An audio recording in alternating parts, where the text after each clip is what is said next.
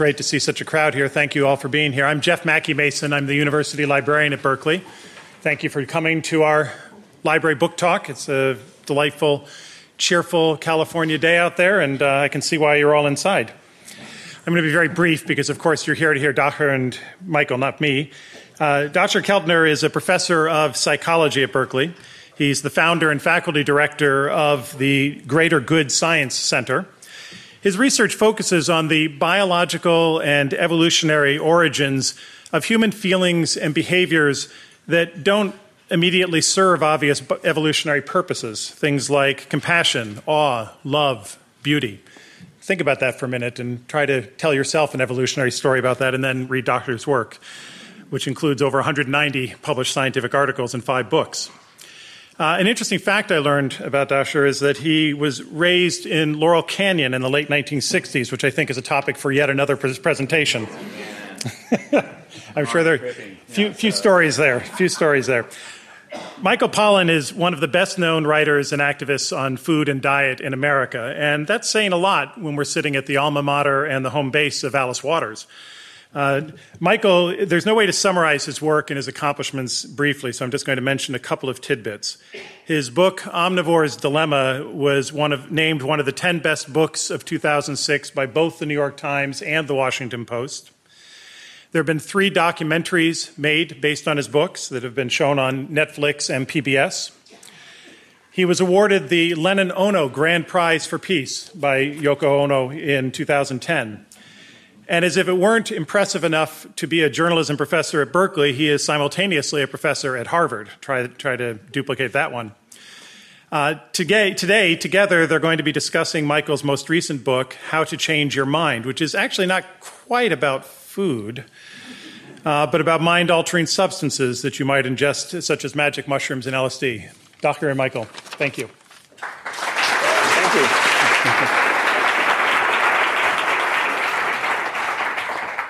Thank you very much. Very good to be here on home ground and with Dacher, who is a close friend as well as an interlocutor. And this is, I think, the 3rd or 4th time we've sat down to talk about this book.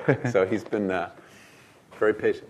Yeah, no, and we're laughing about how, and I've had the pleasure of knowing Michael for quite some time, and when you go visit a restaurant with Michael Pollan, the sous chef comes out with a tattered copy and like, would you sign this? And there's cranberry sauce all over it. And after this book, people come up to Michael like, hey. So I hope you're not doing that tonight. And that was my daughter who was here, and I'm glad she was kicked out of here anyway. So what we thought we would do is take about 35 minutes, and I have some questions for Michael. I have selected a few different passages that I think would be really good for Michael to read. I know this being Berkeley, it's going to be how many of you have read the book? Amazing. So you're going to have a lot of questions.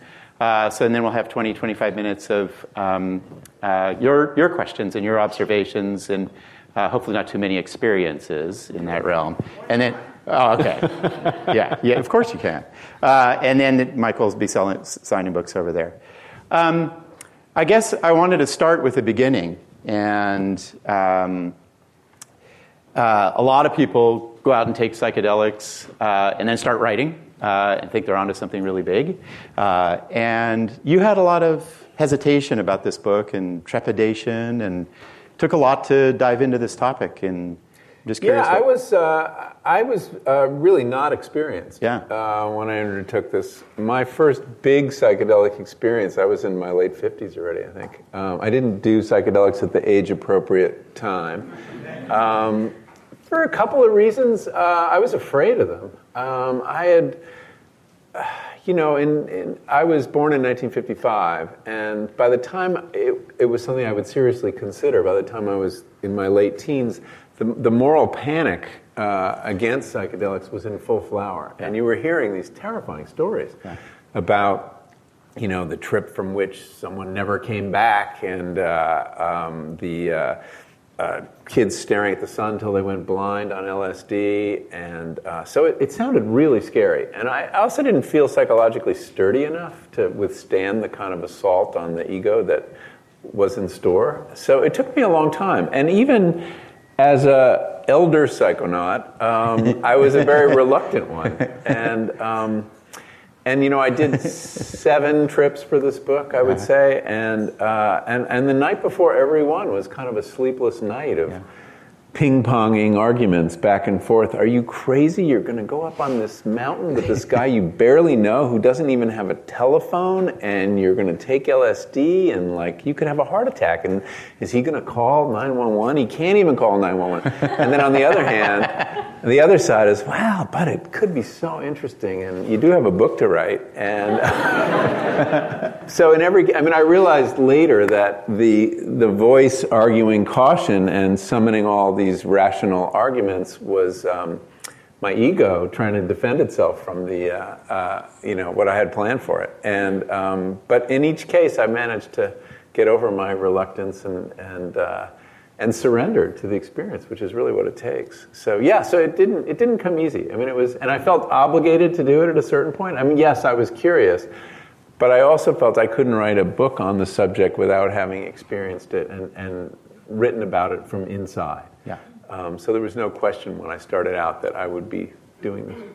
2006, an important year in sort of the Renaissance and getting you into this, and what's happening, and who are some of the characters that kind of brought you into this?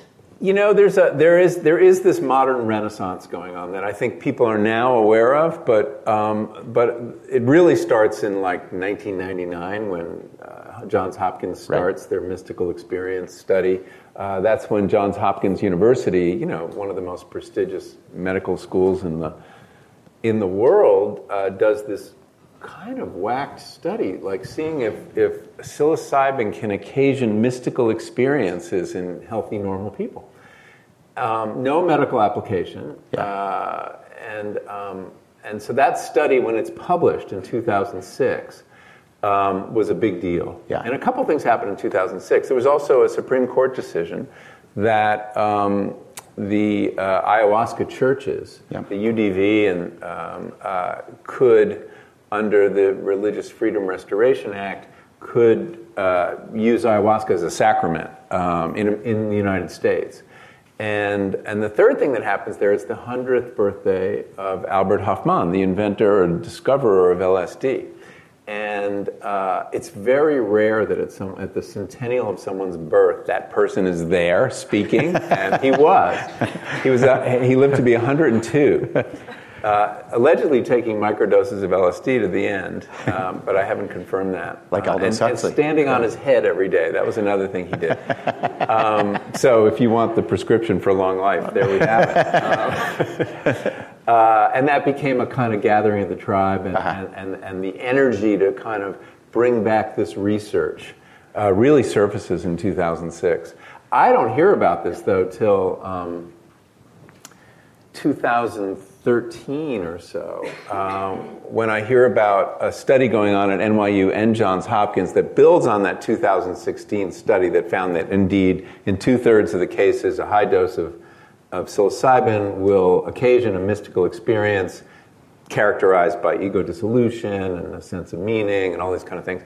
And that experience has such positive effects on people's psychology that they tried administering it to people with cancer diagnoses, many of them terminal, to see if this would help relieve their fear and anxiety. And again, in 2/3 of the cases, when people had that big mystical experience, it did completely change their attitudes toward their death. And I interviewed people who'd had this almost a conversion experience, and with a lot of spiritual overtones, but people who completely lost their fear of death based on one experience. And figuring out what that was about was something that drove me to want to try the drugs as well. I want to ask you later and sort of get your reflections on it, because it's both at the heart of the book, and we're going to launch into a few of your personal experiences and have you read. But how did you approach it as a writer? I mean, you're heading into these kind of, for you personally, untraveled areas of your mind. These are experiences that by definition may not be amenable to language, right? And I I was very nervous about that was the other thing I was nervous about, was the writing of it. I mean, here were these experiences that, William James had told us were ineffable, and I was going to try to F them. And how do you do that? Did you take notes as you went through? No. I tried. One time I tried taking notes. It just doesn't work. I told my guides. So it's very important to understand that with one exception, the experiences I had were substantially different than what maybe in people's head is a psychedelic experience, which is unsupervised, on your own, out in nature. These are guided psychedelic experiences. I was trying, to the extent I could, to simulate what was going on in these trials, these drug trials at Hopkins and NYU and UCLA. And so in all those cases, there are two guides or therapists who prepare you very carefully for the experience in advance, qualify you for it, make sure you don't have predilection to psychosis and things like that, personality disorder.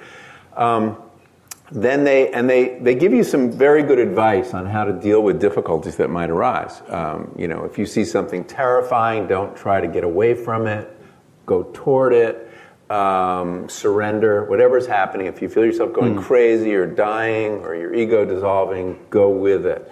And surrender is a very important premise, because you can't resist what's going on in your mind anyway. But if you do surrender, it tends to break through that darkness to a much more potentially ecstatic place. Yeah. So they give you this preparation, and then they sit with you during the whole experience. They say very little. They're just available to you. You're wearing eye shades and listening to music. And that seems weird to people who have psychedelic experience, because you're blocking out a lot of sensory information, and the thinking there is that it should be internal, that you should be this is a psychological treatment, and that you should go deep into your own history, and not be dazzled and distracted by the fireworks going on, which as soon as you take them off, fireworks do happen, and that's very interesting, because when you take one sense offline, the brain fills that vacuum with all sorts of interesting things. And the music, too, is very important. Synesthesia. The experience of music is like nothing I'd ever had. And then after the experience, and they're there to just kind of like, if you get hungry or need to go to the bathroom, but they're very non-interventionist. So I did ask my guides to take notes on anything I said. Which was completely useful. It was like, wow. Spectacular. And there were a couple gnomic utterances. I think you pulled off, in the beginning there was a note. Yes. And I also, another one I said is, I don't want to be so stingy with my feelings. Or something like that. You got a reaction over there. So there were a couple lines that I actually did make it into the book. But basically, the way I recorded the experience is the night after. It's very chaotic. It's very inchoate. And so making sense of it, I would first tell the narrative to my wife, to Judith, over dinner. And then I would sit down and write everything I could remember. And it would be like this 25-page single-spaced thing. Wow. And that's what I would work with when I sat down to write. Unfortunately, when I looked at that, when I sat down to write, it was like crazy and not of any literary quality at all. Anyway, and then the last thing the guides do, just to fill in the picture of the guided experience, is they help you integrate the experience. Right. You sit with them, talk about what happened, because they don't know, and see if there aren't any lessons or ideas you can apply to the conduct of your life. And that integration is very, very important, because many people have had psychedelic experiences, especially as kids, that they just dismiss as, oh, that was the LSD. But of course, it's not the LSD. Everything is a product of your mind. It's your mind and your life. Yeah, there's no consistency across these experiences. It's not like the phenomenology of cocaine or the opiates, which is very consistent across the population. This is, as one psychiatrist put it, an unspecific mental amplifier. Yeah. And so it does bear scrutiny, but that didn't always happen. So that's very useful. Anyway, long answer to your question. let's turn to a few narratives as the grist for our mill.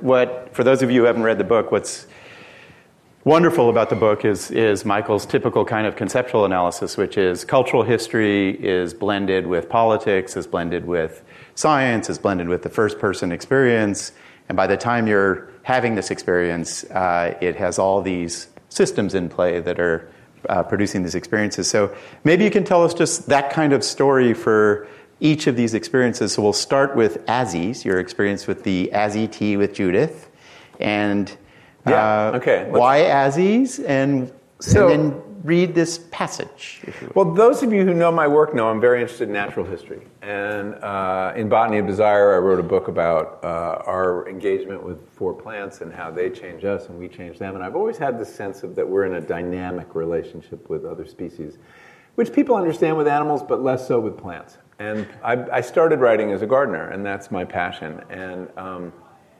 so I wasn't going to look at this question without really looking at the natural history of psilocybin. Now, it's not a plant, it's a fungus, but I got very curious as to why these plants produce this amazing chemical.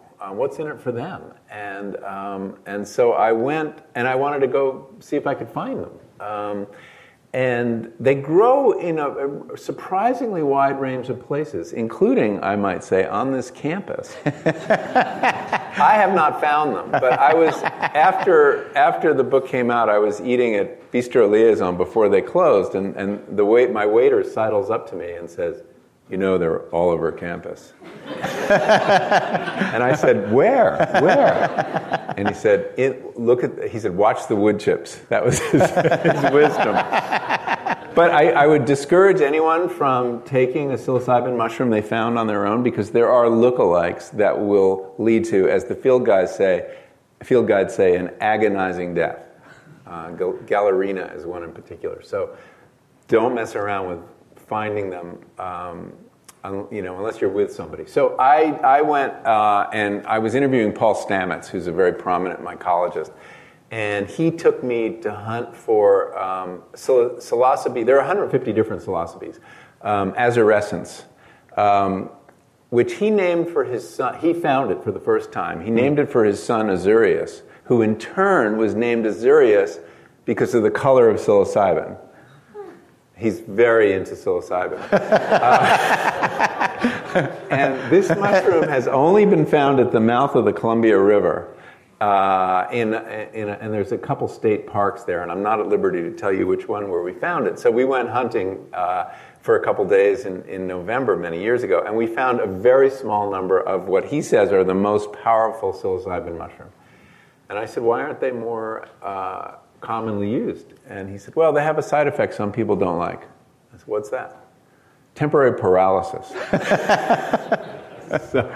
So anyway, we found some, and I had an experience on them. I did not get paralyzed. And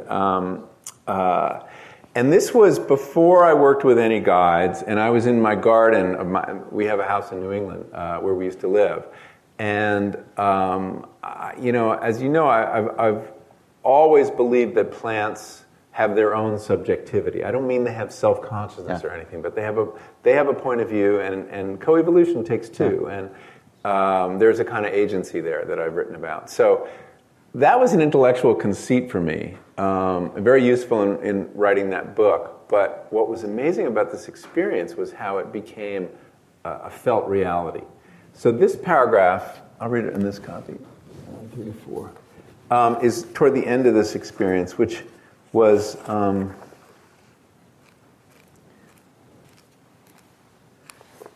very powerful experience of nature. So I was walking around in my garden, and I was out at this little building I built a long time ago, and then I'm walking back toward the end. My walk back to the house was, I think, the peak of the experience. It comes back to me now in the colors and tones of a dream. There was, again, the sense of pushing my body through a mass of air that had been sweetened by phlox and was teeming, almost frenetic with activity. So it's late August, it's hot, the air is thick, and it's getting near dusk. The dragonflies, big as birds, were now out in force, touching down just long enough to kiss the phlox blossoms and then lift off before madly crisscrossing the garden path. These were more dragonflies than I had ever seen in one place, so many, in fact, that I wasn't completely sure if they were real. Judith later confirmed the sighting when I got her to come outside. And as they executed their flight patterns, they left behind them contrails that persisted in the air, or so at least it appeared. Dusk now approaching, the air traffic in the garden had built to a riotous crescendo. The pollinators making their last rounds of the day, the plants still signifying to them with their flowers, me, me, me. In one way, I knew this scene well, the garden coming briefly back to life after the heat of a summer day has relented, but never had I felt so integral to it. I was no longer the alienated human observer, gazing at the garden from a distance, whether literal or figural, but rather felt part and parcel of all that was transpiring here. So the flowers were addressing me as much as the pollinators, and perhaps because the very air that afternoon was such a felt presence, one's usual sense of oneself as a subject observing objects in space, objects that have been thrown into relief and rendered discrete by the apparent void that surrounds them, gave way to a sense of being deep inside and fully implicated in this scene, one more being in relation to the myriad other beings and to the whole. Everything, this is a quote from von Humboldt, the great naturalist, 18th century naturalist, everything is interaction and reciprocal, wrote von Humboldt, and this felt very much the case. And so for the first time I can remember did this, and this is another quote from him, I myself am identical with nature. And I had never felt that. I had never felt fully implicated in nature. I'd always had that human remove, and that was a thrilling moment. Yeah. Amazing. So let's move on to LSD. Tell us about your experience there. So that was the first guided experience I had with a man that. So there's an underground, right? Yeah. I mean, I couldn't participate in the above ground. They didn't want a journalist, or I didn't qualify. They were not treating healthy normals, which I flatter myself thinking that was my category. But they were treating, smoking addicts and depressives and all sorts of people that I didn't qualify. So I did the next best thing, which is find my way into this underground. And it's a surprisingly vibrant group of people. Many of them are actually trained therapists who do this because they really believe it works at great personal risk. Some of them are charlatans too, so you can't generalize entirely, and some of them are somewhere in the middle. And I interviewed several people, and some of them I just would not entrust my mind to. And but I found this very unlikely guy that I did, and I say unlikely because he was German-born. He was the son of a Nazi, had a raging alcoholic father, and came here at the height of the 60s and kind of reinvented himself and lives on a mountain, entirely off the grid. The person I was describing worrying about having a heart attack on his property is him. I call him Fritz in the book. And so with him I had my first LSD experience. It was not transformative. For various reasons, it wasn't a very high dose. It was like 150 micrograms, but it was really interesting, and it was very kind of psychoanalytic. It was just, I was lying there, and just a parade of loved ones kept coming, like one after another. I mean, reviewing all my relationships with all these people in my life, and they were very vivid to me, and the takeaway, and this is where we get into the ineffable issue, was a cliche, which was that I felt with this powerful conviction I had never had before that love is the most important thing in the universe. Man, that is deep. No. You can look at it two ways. No, I'm with you. You can put that on a Hallmark card. It is true, but it's also true. Yeah. And so how do you get that across in a piece of writing? The banality, the line between banality and profundity is quite fine. So that was one of my struggles. And part of the way I dealt with these kind of struggles was deciding I'm just going to level with the reader. I'm going to break the fourth wall and say, I've got this problem. I had this feeling, but I know how it sounds. And I do that repeatedly. So there's a brief passage where I talk about love in that section. Yeah. Is that the one you want me to read? Yeah, I think What it's page on. is that? It's going to be right there. 251.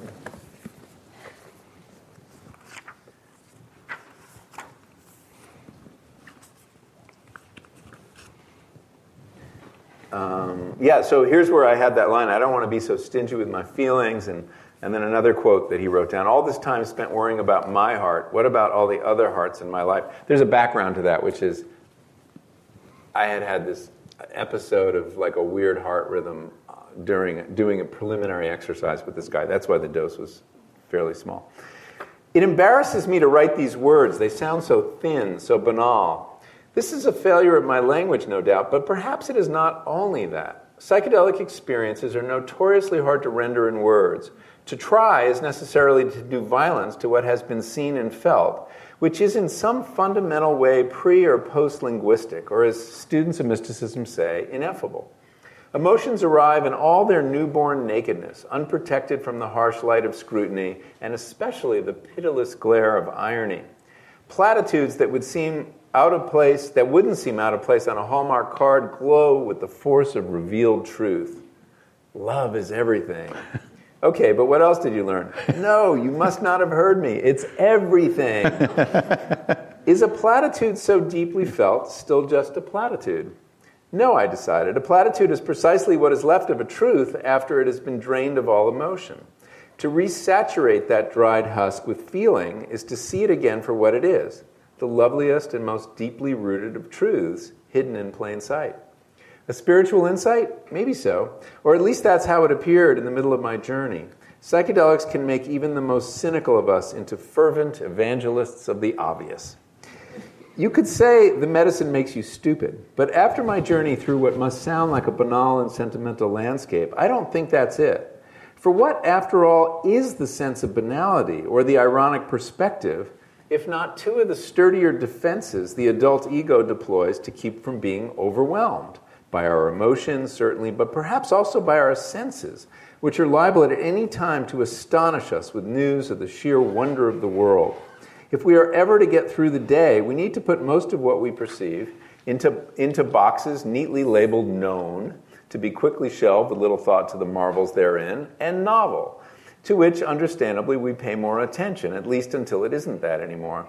A psychedelic is liable to take all the boxes off the shelf, open and remove even the most familiar items, turning them over and imaginatively scrubbing them until they shine once again with the light of first sight. Is this reclassification of the familiar a waste of time? If it is, then so is a lot of art. It seems to me there is great value in such renovation, the more so as we grow older and come to think we've seen and felt it all before. So that's the line you're walking here, and it's as a writer, it's kind of challenging. Yeah. So I just erred for directness and, talking directly to the reader about these challenges. As you're moving through these trips, what's happening to your mind? How are you changing? How are you thinking about the contents of your mind?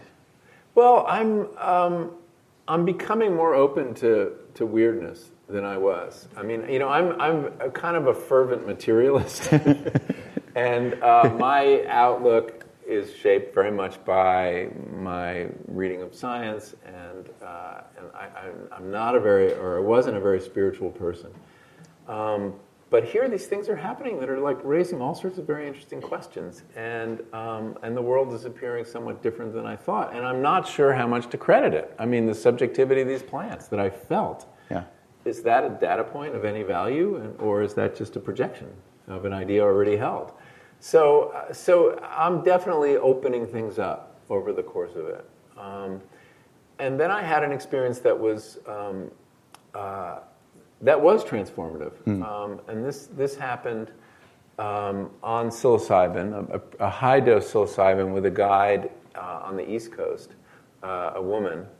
And this, I started out as a pretty, I say a spiritually underdeveloped person in the book. And this experience kind of changed my understanding of what the word spiritual means, at least to me. And this experience was started out kind of badly. There was a piece of music she was playing. Music becomes, because it's synesthesia, music kind of creates your world, especially when you have eye shades on. And she put on this piece of music by a man named Thierry David, who's a New Age composer, who I learned later was thrice nominated for Best Chill Groove Album.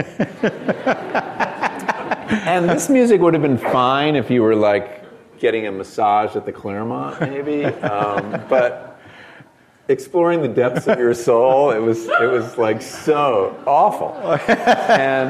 And it created a landscape in my head. That was black and white and computer generated, and it was like some video game environment because it sounded like it was electronic music. When I listened to it later, it actually wasn't. And I was stuck in this place. I was stuck in it for a really long time. And I asked her to change the music, and I couldn't get out of it. And finally, I said, "Look, I need a break. I have to, use the bathroom." And so I take off my eye shades and wow, like everything is jeweled with diamonds in this room, but I'm restored to this beautiful reality. And Mary, as I call her in the book, helps me get up. I'm a little wobbly and get to the bathroom, and I'm very careful not to look in the mirror. That's like someone had warned me of that. And they said, "Beware of trip face." So I didn't look in the mirror, and I peed and produced this spectacular crop of diamonds, and then made my way out and back. And Mary asked, "Do you want a booster dose?" Because I hadn't taken all I was going to take, and I was, maybe that'll change things. And this really weird thing happened at that moment, which is she kind of squats down next to me. I'm lying on this futon on the floor, and she's holding out this mushroom. And I look at her, and she's been transformed. And she's turned into, she's kind of blonde and Nordic with hair parted in the middle, long blonde hair and high cheekbones. But now she had black hair, this leathery brown skin, and her hands were wrinkled, and like she was this Mexican peasant. She was a Mazatec Indian, and in a white dress. And I didn't want to tell her what had happened to her. But I knew exactly who it was. She had become Mary Sabina, who's this legendary figure and this indigenous American in Oaxaca who had given Gordon Wasson, the first Westerner to try psilocybin in 1956, his first trip. And he'd been searching the world for these mushroom cults and found them in the middle of nowhere. And so she's a very important figure. And Mary had turned into Maria Sabina. I take the additional mushroom and go back under, and then this incredible thing happens after about 20 minutes, and that is I kind of look up, and I see myself, and my ego has kind of like exploded in a little cloud of Post-it notes, like a cloud of 100 Post-it notes, and I look, and that's me, and now I look, who's that? Well, this other perspective opened up, and I didn't know what that was. It was completely untroubled by this catastrophe, and it was like, yes, you're now Post-it notes, and I was calm, and it was this wonderful perspective that I'd never had, and I still don't know what it is. Yeah. Huxley would have said that was like mind at large, some universal consciousness. I don't know. And then I looked again, and I was no longer Post-it notes, but I was a coat of paint, just kind of this thin coat of paint spread over the landscape. Is the most amazing thing. And it was as things should be. I was fine with it. And with myself gone, what happens is there's no break between subject and object. Yeah. So whatever you experience, you become. And in my case, we finally agreed on a piece of music, and she puts on this Bach unaccompanied cello suite, number 2 in D minor, if you want to listen to it sometime. It's an amazing piece of music. It's the saddest piece of music, I think, in the repertoire. And it's so beautiful, and I had heard it at funerals, and I merged with this piece of music. There was no difference between me and it. I could feel Yo-Yo Ma's bow going over my skin, and then was inside the well of space, looking out. And it was just the most profound experience of music that I'd ever had. And it was ecstatic in the sense of I was not in my body, but not happy, because it was all death imagery. All the imagery was the piece is just all about death. But in the way that I felt about death, the way I felt about turning into confetti, it was fine. I was reconciled. So it was an amazing experience. And I said that, rather than read, I think I'll just talk this out.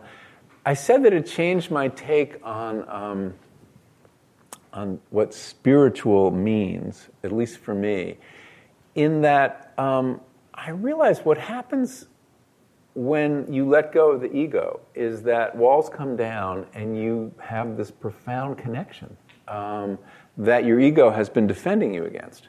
Whether that is love for members of your family or for the universe or for this piece of music, but it's really characterized by love and connection. And that it is the ego that stands in the way. But that powerful connection, which for some people might take on, the coloring of divinity or God, for me it was music, universe, love, people in my life. That's what spiritual experience is, that powerful connectedness. And the ego is what walls us from that. Perhaps because it's too powerful to feel all the time, but it definitely goes overboard.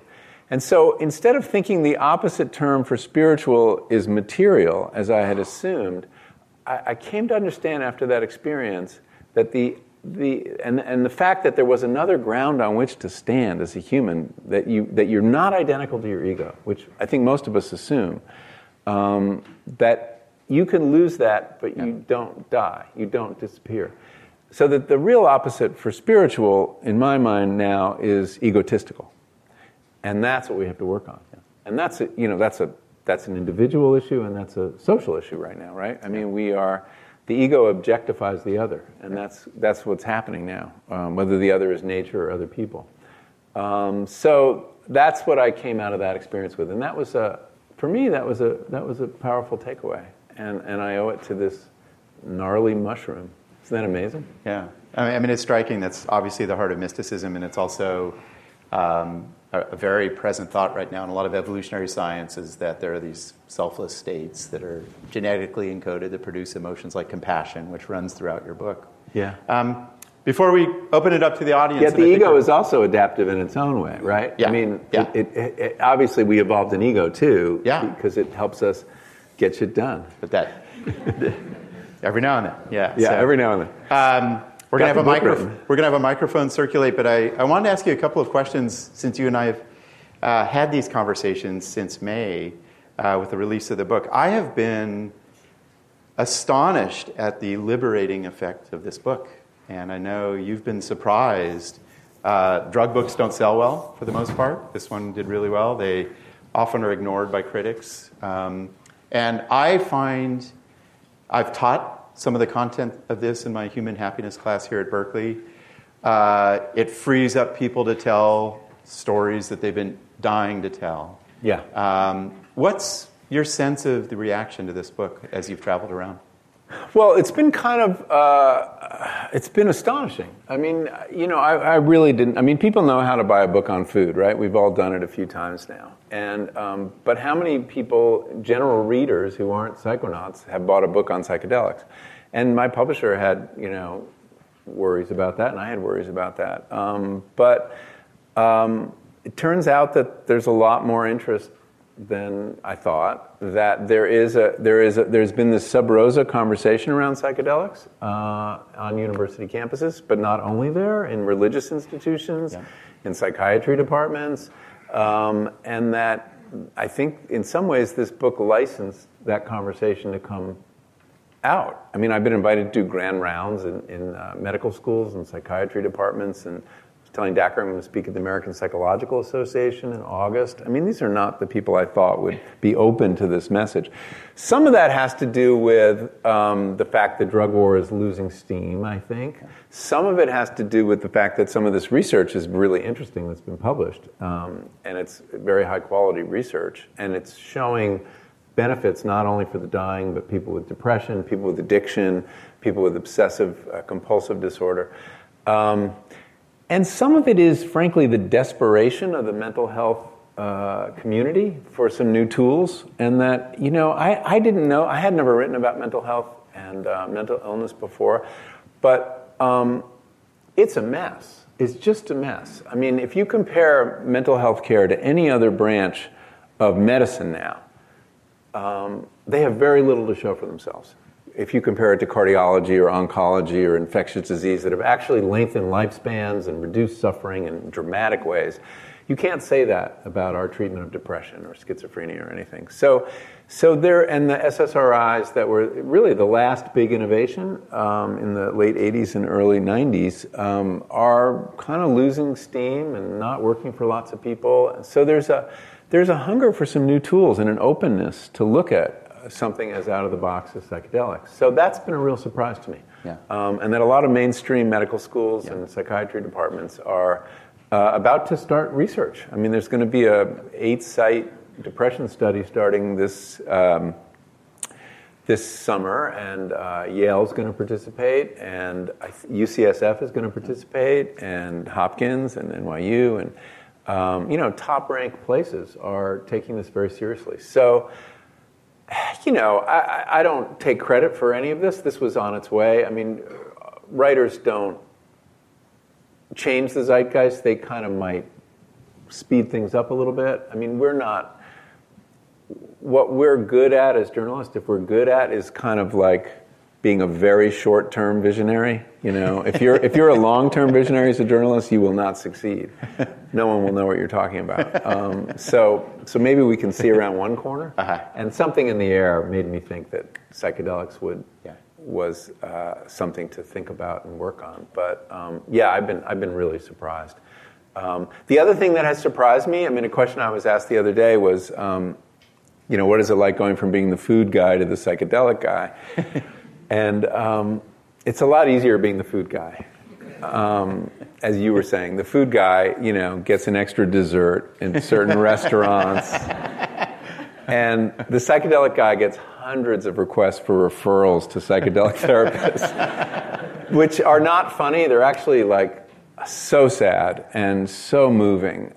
Stories of people who have a suicidal relative or an alcoholic parent and see this as a hope, and it's not available yet. And it's a fateful step to seek help underground. And people do need to understand. We haven't talked about the risks, but there are real risks to these drugs, and they tend to be more psychological than biological, but they're real, and they're not for everybody. So this unmet need for therapeutic help and people looking to change their minds is much more profound and powerful than I thought, and very moving to touch that current feeling that's out there. Yeah, definitely has.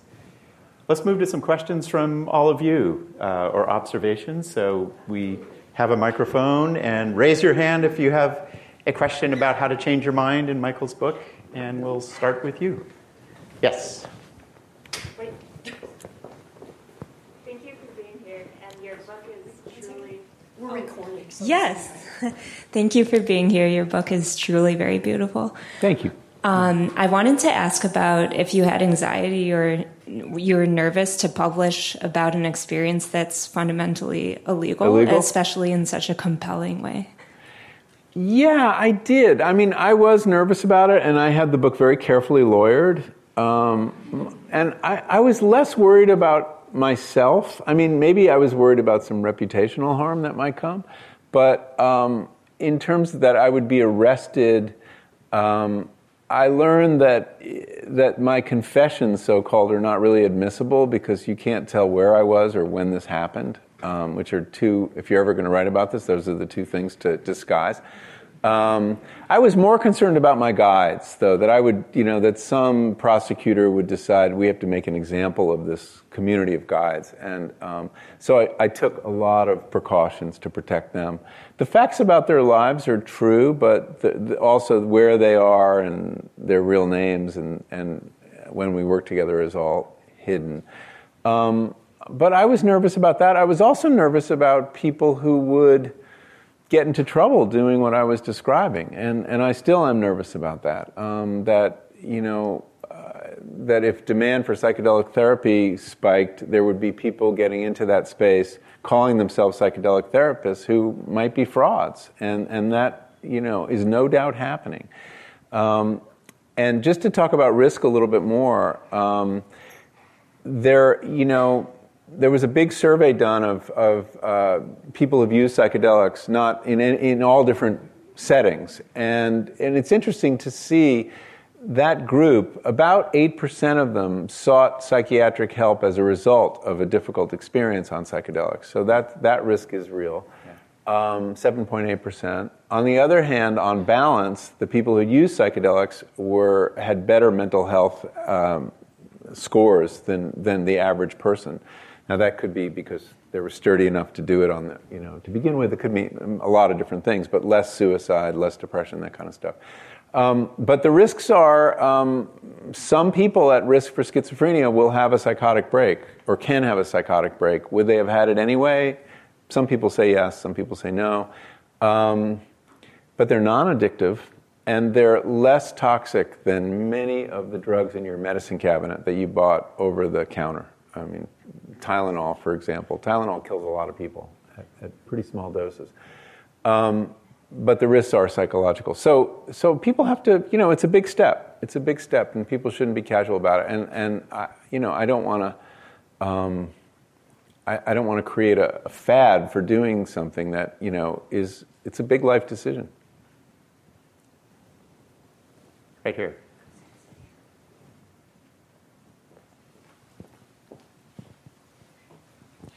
Thank you for the book, and thank you for your research over all of your career. Both very inspiring. So when you were being measured by Judson Brewer with the EEG cap, you did a couple of meditations. The second one was loving kindness, and then the third, you recalled your experience, one of your psychedelic experiences, and ended up, I believe, kind of going way below baseline. And the question that I have for you is, have you been doing that kind of thing subsequently, and what is it like? And then the other question that I have for both of you is, I'm thinking of like Tanya Singer's work on kind of new forms of meditation practice or mindfulness practice. How much possibility do you think there is that humanity hasn't even yet begun to discover in this space?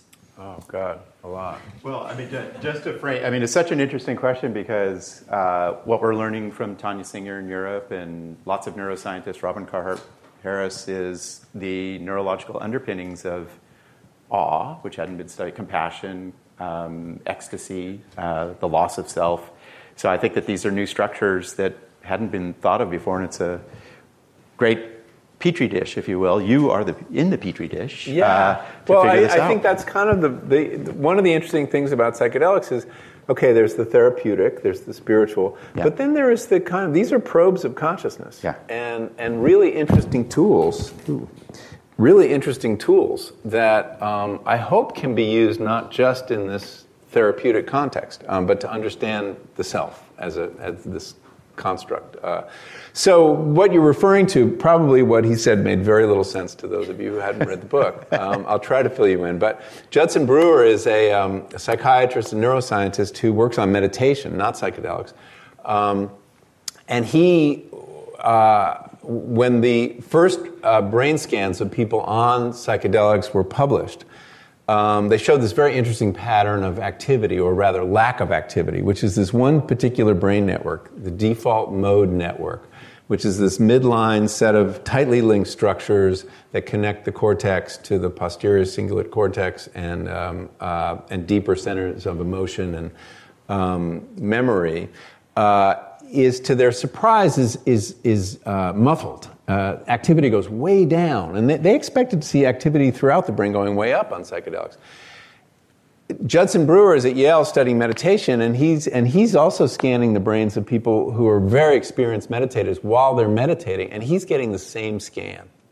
The same activities are, the same parts of the brain are diminished in activity, this default mode network.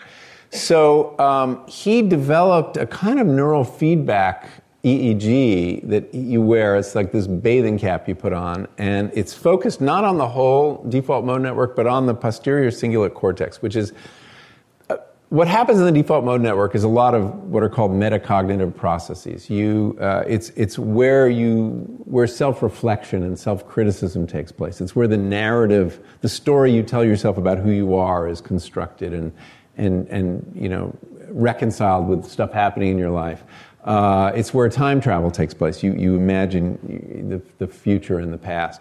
So it's very much the seat of the ego and or the self, to the extent that that has an address. So the posterior cingulate cortex is specifically involved in the narrative self. So if I say to you, here's a list of adjectives, friendly, angry, patriotic, and as you read them, it won't light up your posterior cingulate cortex. But if I say, think about how those adjectives apply or don't apply to you, it'll go crazy. So it's where you kind of like connect yourself and your story.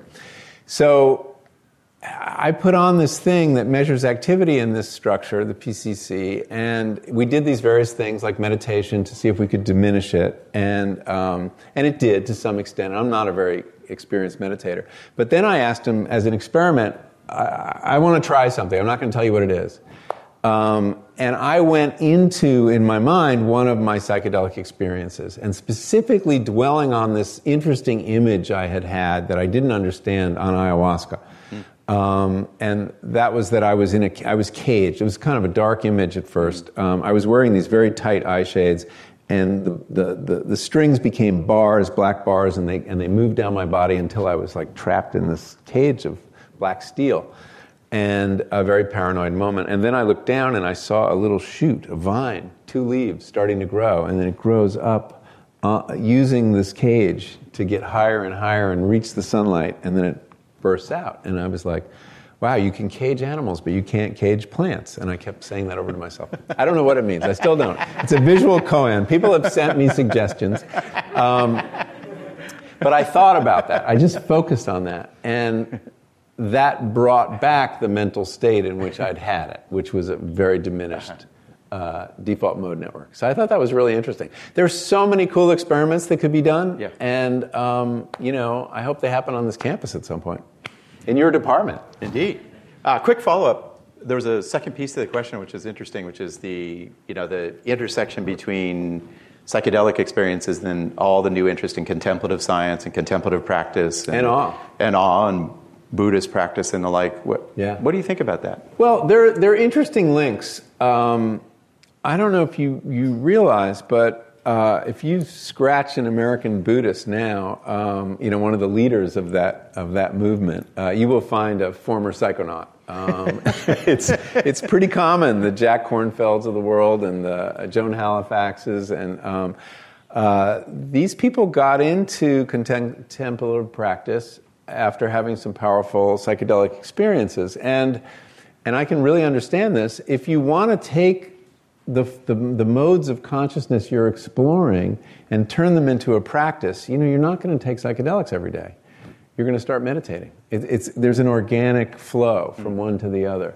And Judson Brewer, who, as I said, works on meditation, although he's had psychedelic experience, he thinks someday we may help people begin a contemplative practice with a psychedelic experience, which is an interesting idea. That's years away when it's all legal again. We have time for 2-3 more questions? Yes, standing up. Thank you. So you did some very kind of like obscure methods of psychedelic experience. Obviously, the rare mushroom. I believe you talked about like frog venom that had DMT in it. So I was curious, how was it that you decided on which substances you were going to use? And also, were each of the 7 trips kind of planned together initially? Or was it more like one just organically led to the next? Yeah. So, it's a really good question. Some of it was, I didn't plan that carefully. I planned around the guides for the most part, and they tend to have a specialty. They have, most of the guides don't work with LSD, actually, because I think it takes too long. It's a long trip.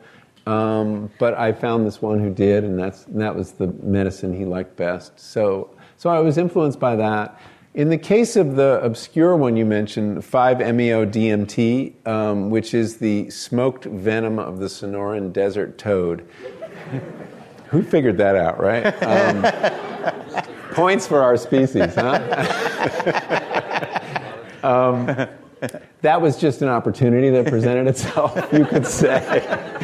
Although it was not a happy experience. That was my darkest experience. This is a very powerful, it's not the same as DMT, even though DMT is in the name, although it's similar in the sense that it's very fast acting. It doesn't last, the best thing about this trip is it's only 20 minutes long. But it's just a horrifying, terrifying 20 minutes. Wow. At least it was for me. I mean, other people have had good experiences. And then ayahuasca was the other one that I used. I did a couple ayahuasca circles, which is a group experience, which is different, changes things. In general, I think the psychedelics have more in common than not, with the exception of the 5-MeO-DMT.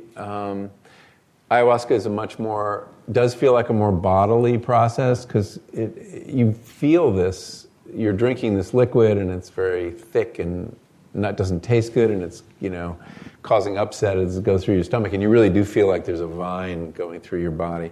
So it's a more physical experience than some of the others. But I think they have more in common than not. Where's the mic? Yeah, in general, first I just wanted to say thank you for being a very great writer. Oh, God, thanks.